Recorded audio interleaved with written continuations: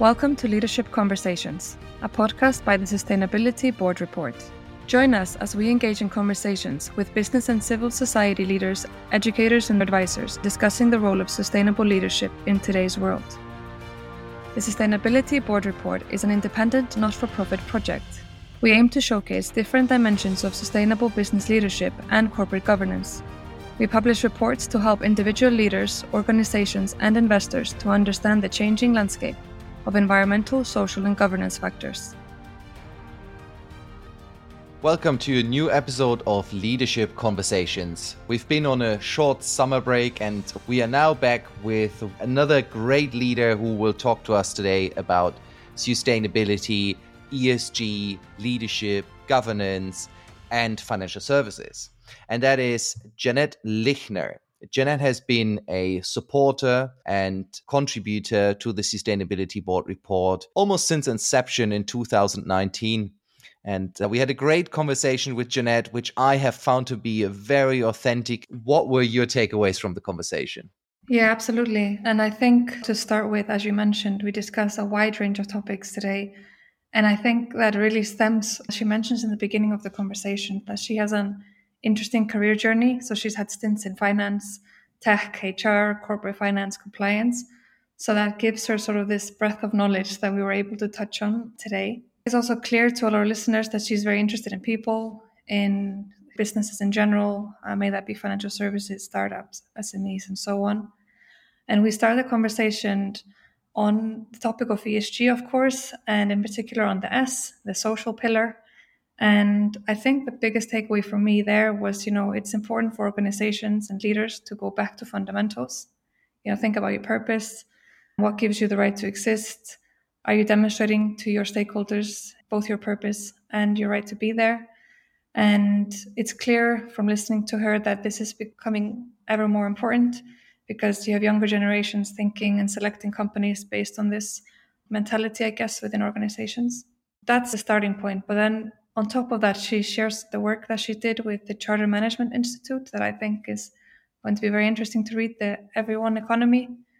And again, here we focus on the people. She mentions how can you take obstacles down that are hindering people from perhaps creating value, and think about the value they could create if those obstacles weren't in place, both in society and for the world in general. Of course, she has a lot of experience in financial services. My takeaway, I guess, was the importance of being transparent, and there's a lot of disclosures that financial institutions are having to comply with. But it's not only complying with them, but it's about being specific, avoiding greenwashing, and making sure that you are being true to what you're saying.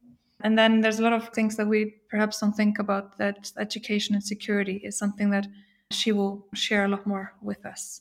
And my last takeaway, I feel like my brain has a lot of big takeaways, but it's the one on ESG isn't only the big corporations, right? It's a lot more complex than that. And it's even down to the individual. When you talk about sustainability, as the power of individuals, small organizations, and everyone as a whole. But yeah, Freddie, I probably covered a lot of them, but is there anything from you before we go into today's show? No, my final comment would just be that you can really hear and feel during the conversation how passionate she is about that sustainable leadership piece and everything that comes with it. And whether that is governance, whether that is individual capacity, whether that is, a new social contract, if you will. And I want to make lastly the point that Jeannette has been such a great contributor, friend and supporter of the Sustainability Board Report. She has been challenging us and she has been providing input. And it was just fantastic to share her knowledge and wisdom with a wider audience today. No, absolutely, I agree with you. But I think without adding anything more, please enjoy today's episode. On today's episode of Leadership Conversations, we welcome Jeannette Lichner. Jeannette has a diverse portfolio career, which includes serving as a non-executive director, providing corporate governance and strategic advice, and teaching leadership and governance. In addition, Jeannette has been an executive coach since 2009, working with many people to maximize their potential. Her non-executive roles currently include being on the board of the UK Financial Conduct Authority, chair of Elucidate in Germany, a data-driven financial crime ratings company, a trustee of Local Trust, a community empowering charity funded by the UK Community Fund, and a member of the Global Advisory Board of the McIntire School of Commerce of the University of Virginia, of which she is an alumnus. She has been the head tutor for the High Impact Leadership course for the Cambridge Institute of Sustainability Leadership and is a visiting professor at the London Institute of Banking and Finance. She's also a companion member of the Chartered Management Institute. Jeannette, you have been a great supporter and friend of the Sustainability Board Report over the years. We are very excited to also finally have you on our podcast. Thanks for taking the time today. Oh, thank you. Thanks for inviting me. It's always a pleasure. You are a leading authority connecting financial services, sustainability, and corporate governance, and I've only given the shortest overview of what you currently focus on. Would you mind sharing a little bit with our audience what your background is, where you come from, and frankly, your leadership journey? Okay, yes, certainly. I'll try to keep it short, which is hard sometimes since I'm of a certain age. But let me just start by saying it hasn't been an elegant leadership journey. And frequently when people talk to me about their careers, they kind of apologize that they'd landed in certain careers. And that's certainly been my path. I've done a variety of different things. So having grown up in the States, I moved to New York City after university, did accountancy, was not very good at that, I have to say, and then moved into financial services. I was lucky enough to come here to the UK. And I say lucky because I arrived here in 1984 for a year or two. And now we're many years later and I'm still here, I hasten to add.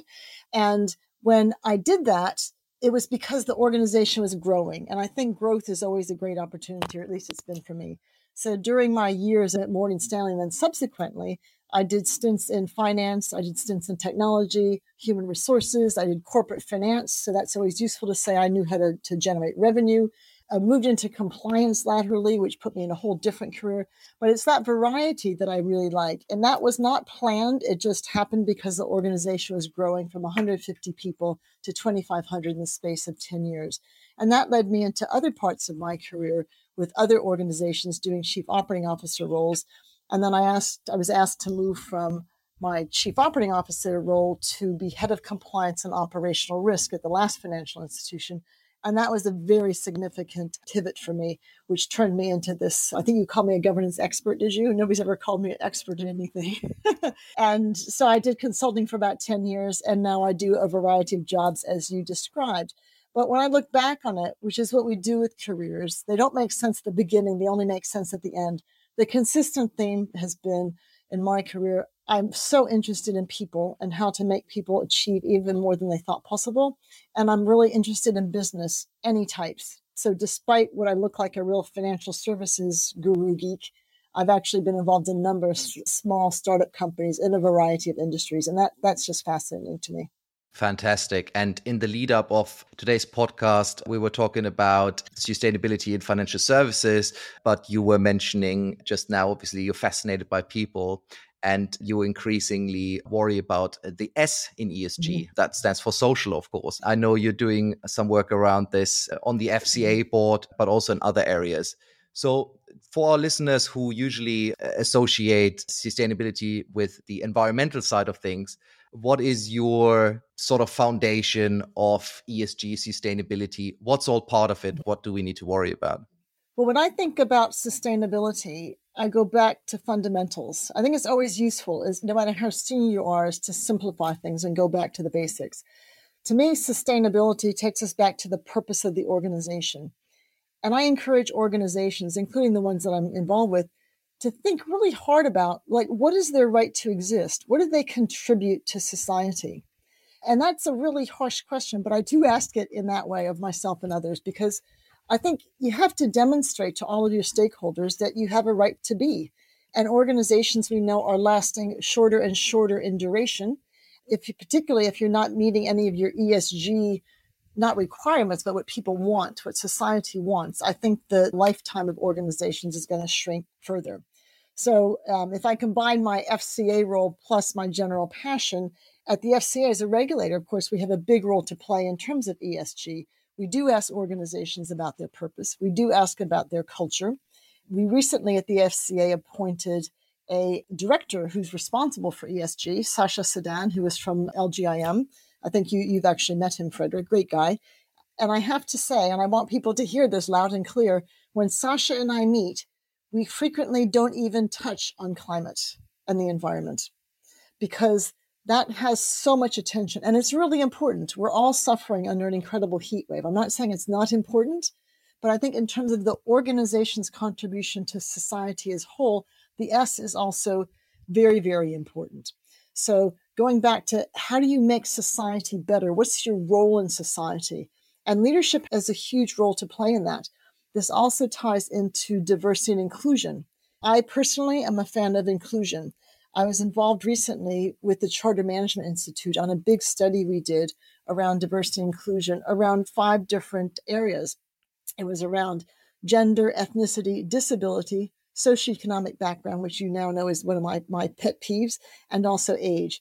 And the document was put in front of the House of Lords here in the UK. And I'd love people to read it because what we did is we titled it the Everyone Economy.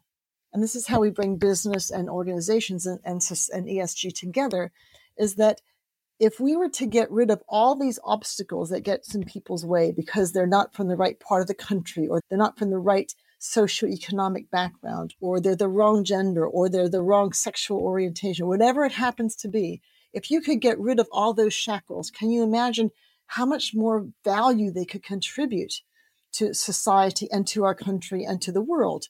And we just believe that people are being so held back. So that's my best example of the societal bit, is getting people to think really about what is their place in society? What did they do for their people and all of their stakeholders? And this becomes really big with the new younger generations, younger than me, because if these younger generations don't see organizations being clear about their purpose, they don't want to buy what they're selling, they don't want to be an employee in that organization, and all of that will really damage your reputation, but also just disenfranchise you from the people who make you exist. So that will short circuit that circle that I sort of described. Yeah, I couldn't agree more with you. And at the end of the day, any sort of environmental policies or any technology in that area that is developed, it's all enabled, made and built by people at the end of the day, right? And if the general needs of people aren't met, what will they ever do about environmental concerns? So I think jobs are a big part of this as well. Now, Jeannette, I do want to talk a little bit about the power of capital markets in all of this. You mentioned society a couple of times. Capital markets very much part of our society, of course. So what does financial services have to do with sustainability and the other way around? And what are the important points? Well, there's a couple different ones. So let's look at it from different ways. First of all, financial services is a big industry. It employs a lot of people and generates a lot of wealth. So it has a responsibility to itself to behave in a responsible manner and think clearly about who are the communities it's serving. Capital markets is interesting. In this country, in the last, I want to say 25 years, we've moved where people have gone from having a pension when they retire, a defined benefit pension, so they know they're going to get X amount of money per month. And some people still have that, but not that many. But most people are now on a defined contribution plan. So now they're going to have pockets of money that they need to invest in something. And I think that's a good thing. I grew up in the States where we've always had this. It's capitalist. It's every man for himself, really, or every man, woman, child for themselves. So we've always had to provide for our own pension. But here it's been a real shift. And I think people haven't really understood that. I do a lot of work in financial literacy, and I see this all the time. People really don't get it. But where capital markets play a role is when people want to invest money, what are they going to invest it in? And people will say, I'm going to invest where you have the biggest increase. So crypto's attracted people, but that's been very high risk. I'm not going to diss any of these sectors, and I've invested in many of them. But let's just realize high risk, high return. Then people can also say, well, how much income am I going to earn if I put money in that asset? So they look for high dividend companies. Now, the high dividend companies have historically been things like oil and gas. But what does that say about sustainability? And again, I'm not saying that those aren't good companies. They're thinking very hard about sustainability as a result, but they have provided the big dividends. But what people are now saying is, I want to invest in companies that are in doing things that are sustainable. But how do you find them? How do you know? If you invest in a particular company, you might be able to look at their annual report and see what are they doing about sustainability. But let's be careful about those disclosures, okay? What you also have is people investing in funds. This is a sustainable investment fund, but what does that mean? So how do investors know whether or not what they're investing in is what they want to be investing in from a sustainability perspective? And this is where regulators like the FCA are working very hard to figure out how to make sure that we don't have what we call greenwashing, where people think they're buying into something sustainable, and it really doesn't turn out to be anything sustainable at all. And it's very hard to figure out how to label that in a way that consumers can actually understand. And I'm not suggesting for a moment that all consumers are interested in sustainability. They are interested in other things like producing a pension. But that's the big piece that the regulators are focusing on in this space. We're also asking people to make these disclosures, which I mentioned, both in the UK, both the FCA and the financial reporting, the FRC, have come out with regulations about disclosures. And the FRC, soon after people disclosed, wrote a report on what did they see. And what they saw was it was a big D. If you have grades from A to F, they were like a D is what they awarded people because people weren't specific enough. And look, I really get it. It's very easy to make big pronouncements. We're going to get to net zero. We're going to do this. We're going to do that. We make sure nobody's paid below minimum wage. But you have to be really specific about what you're doing. And the feedback from the FRC certainly was there wasn't enough specificity. They saw big statements with nothing to back it up.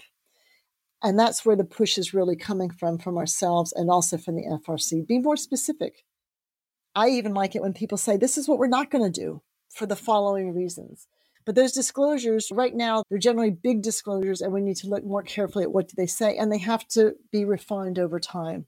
These are new requirements. And I think whilst we might be impatient, and I'm certainly not the most patient of souls, it does take time when we come up with new policies for people to incorporate them and get better at them with each passing year. So we're on a journey. You said about my leadership journey. Well, I think we're on an ESG disclosure journey. Great. And I think there was a lot of scrutiny recently about ESG labeling due to some new greenwashing regulation coming in. Perhaps we can stay with that for a second. What do you think are the areas that we need to pay more attention to as regulators, as businesses? What are the points that will truly make a change and sort of lead us into a more sustainable future? Is there any fraud in the system? Generally, what is it that we need to be mindful of as we move forward with better disclosure and labeling? Well, of course, if we go back to the sustainability has a lot of different components to it. When we think about financial services, there's two additional things that really spring to mind. One is education. So when there are attacks on people for greenwashing, it's because even if they disclosed properly, people wouldn't understand it. So there's unintentional greenwashing, in my view, which is people think they're doing the right thing in labeling it. And then there's intended greenwashing, which is to attract investors into areas that they don't really want to be in because you've misrepresented it. I always tell people, write your disclosures as if you were talking to somebody in your family. Be really straightforward. This goes back to my make everything really simple. So if you're sitting on a board and looking at these disclosures, say, could anybody in my family understand these and read them? I mean, my kids are older, so I would hope they would be able to. So we need to think about education as well as informing people, right? Speak in words of one syllable. If we look at financial institutions' terms and conditions for a bank account, right? You recently moved back to the UK. You probably got a very long document. If you can't understand it and read it, then what's the point, right? Give me a summary is what I always sort of ask for. I think also from a regulatory perspective, when we think about sustainability, our attention does turn to the area of financial crime. And financial crime, we always think about it being money laundering or sanctions, particularly now with the Ukraine. But I think a bit more broadly than that. When money gets laundered, so somebody gets a bunch of money illegally and washes it through the system to make it look clean, they then tend to use it for other illegal purposes. And this is very, very damaging to society. Because where does it end up? That money ends up in people trafficking. It ends up in drug smuggling. It ends up in weapons, moving weapons around the world. So whilst we focus on AML, and we do that a lot in the FCA, it's also those things that happen afterwards. And whilst we focus on banking, a lot of this money laundering and other things that happen outside the financial system. cash still ends up being one of the biggest money laundering. It just moves around the world, in bags, as it were. And that's very, very worrying. So I think we all in financial services need to stay very cognizant about things like financial crime or cybersecurity and those matters. We need to educate people so they know what they're investing in. And we need to be more transparent in organizations around, going back to my purpose, why do we have a right to exist? Why should I bank with you? Why should I invest in your security? Convince me of that, right?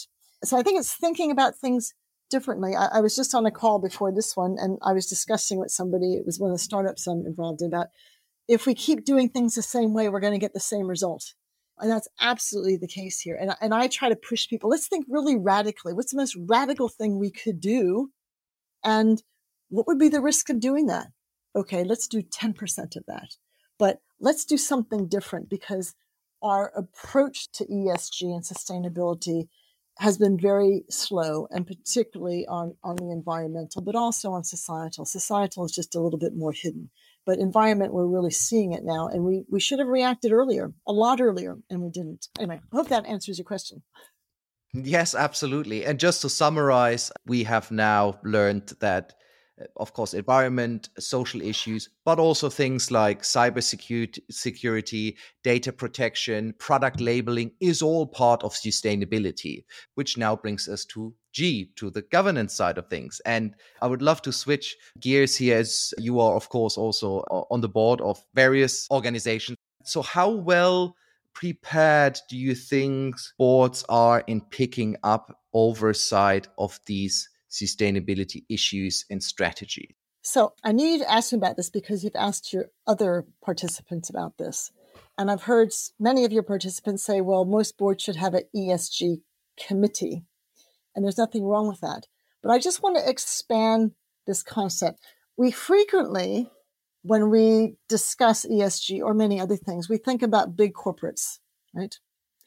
And when we talk about ESG, we can't just think about big corporates. We need to think about small, SMEs. We need to think about individually owned companies. We need to think about organizations outside the corporate world who all have a responsibility to participate as fully around all of ESG in all the areas that I've actually already described. So I think a lot of individuals have very clear views around sustainability, but it has to apply to everybody. So when I think about ESG, I think about all the individuals sitting on boards or sitting on excos, and also everybody else in the organization. But let's face it, that's where that's where the drivers will come from, because of the accountability at the board level. And I believe everybody has a responsibility to understand ESG in its totality. So sometimes I worry when an organization is big enough to have enough non-exec directors to create an ESG committee. I think that's fine. But you have to take whatever you discuss at the committee back to the board, and there has to be enough people at the board to challenge what the committee said. Otherwise, the governance structure isn't working, and that's missed in many organizations. People don't really understand how the committees and the board need to work together. So this might make me unpopular with many of your listeners, but please do not wait. Do not wait for your company secretary to organize an ESG event, training, education session, right? This isn't about sheep dipping people into education. This is about a way of life that's fundamental to your organization. So every NED I speak to, I encourage them to go and find out. Listen to these podcasts, right? I listen to them. I know a lot about it, but I listen to them because I always learn something new. So if you're going to be in a non-executive director role or a senior exec role, you need to make it your business to find out what's happening in this arena and read widely about it. Don't just read from one newspaper or one producer of information. Read across areas. Hear what are small firms doing? What are large firms doing? So that everybody has responsibility for this agenda, not just the chairman of the board, not just the board, not just the ESG committee, but everybody.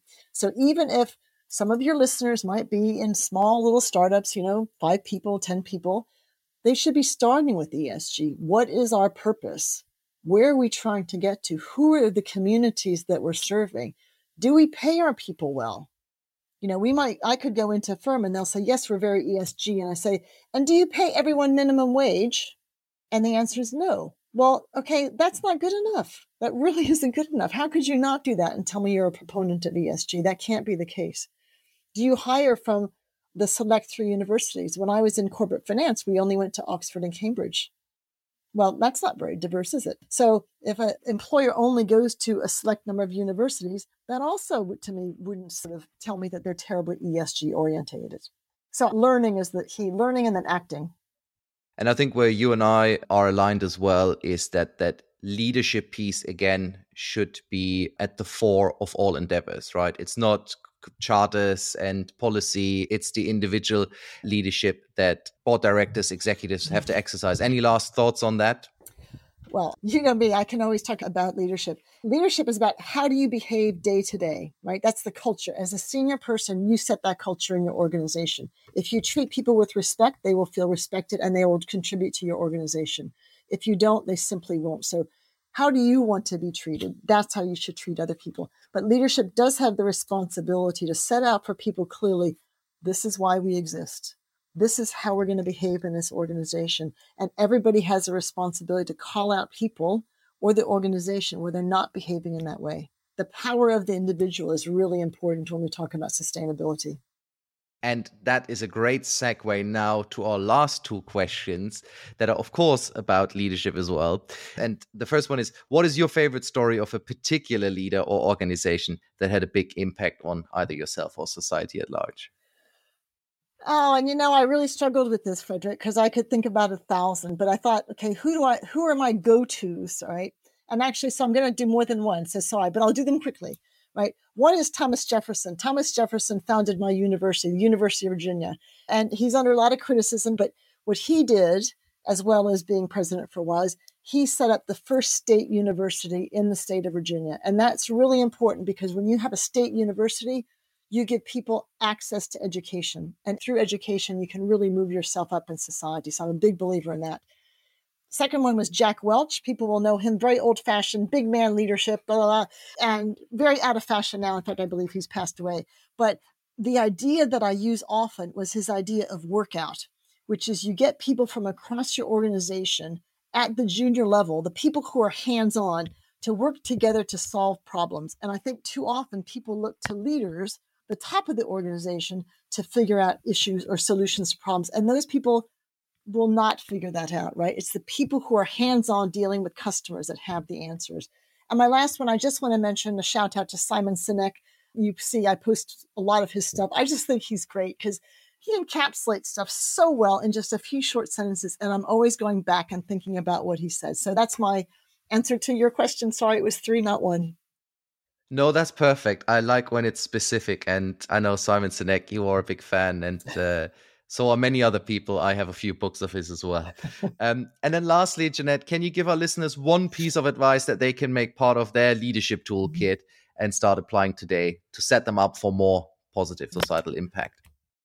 Well, you've heard me say this before, Frederick. I think that the leadership superpower in everything, including sustainability, is learning how to actively listen. It's something I wish I had learned earlier in my career. I wasn't much of a listener. I was more of a teller.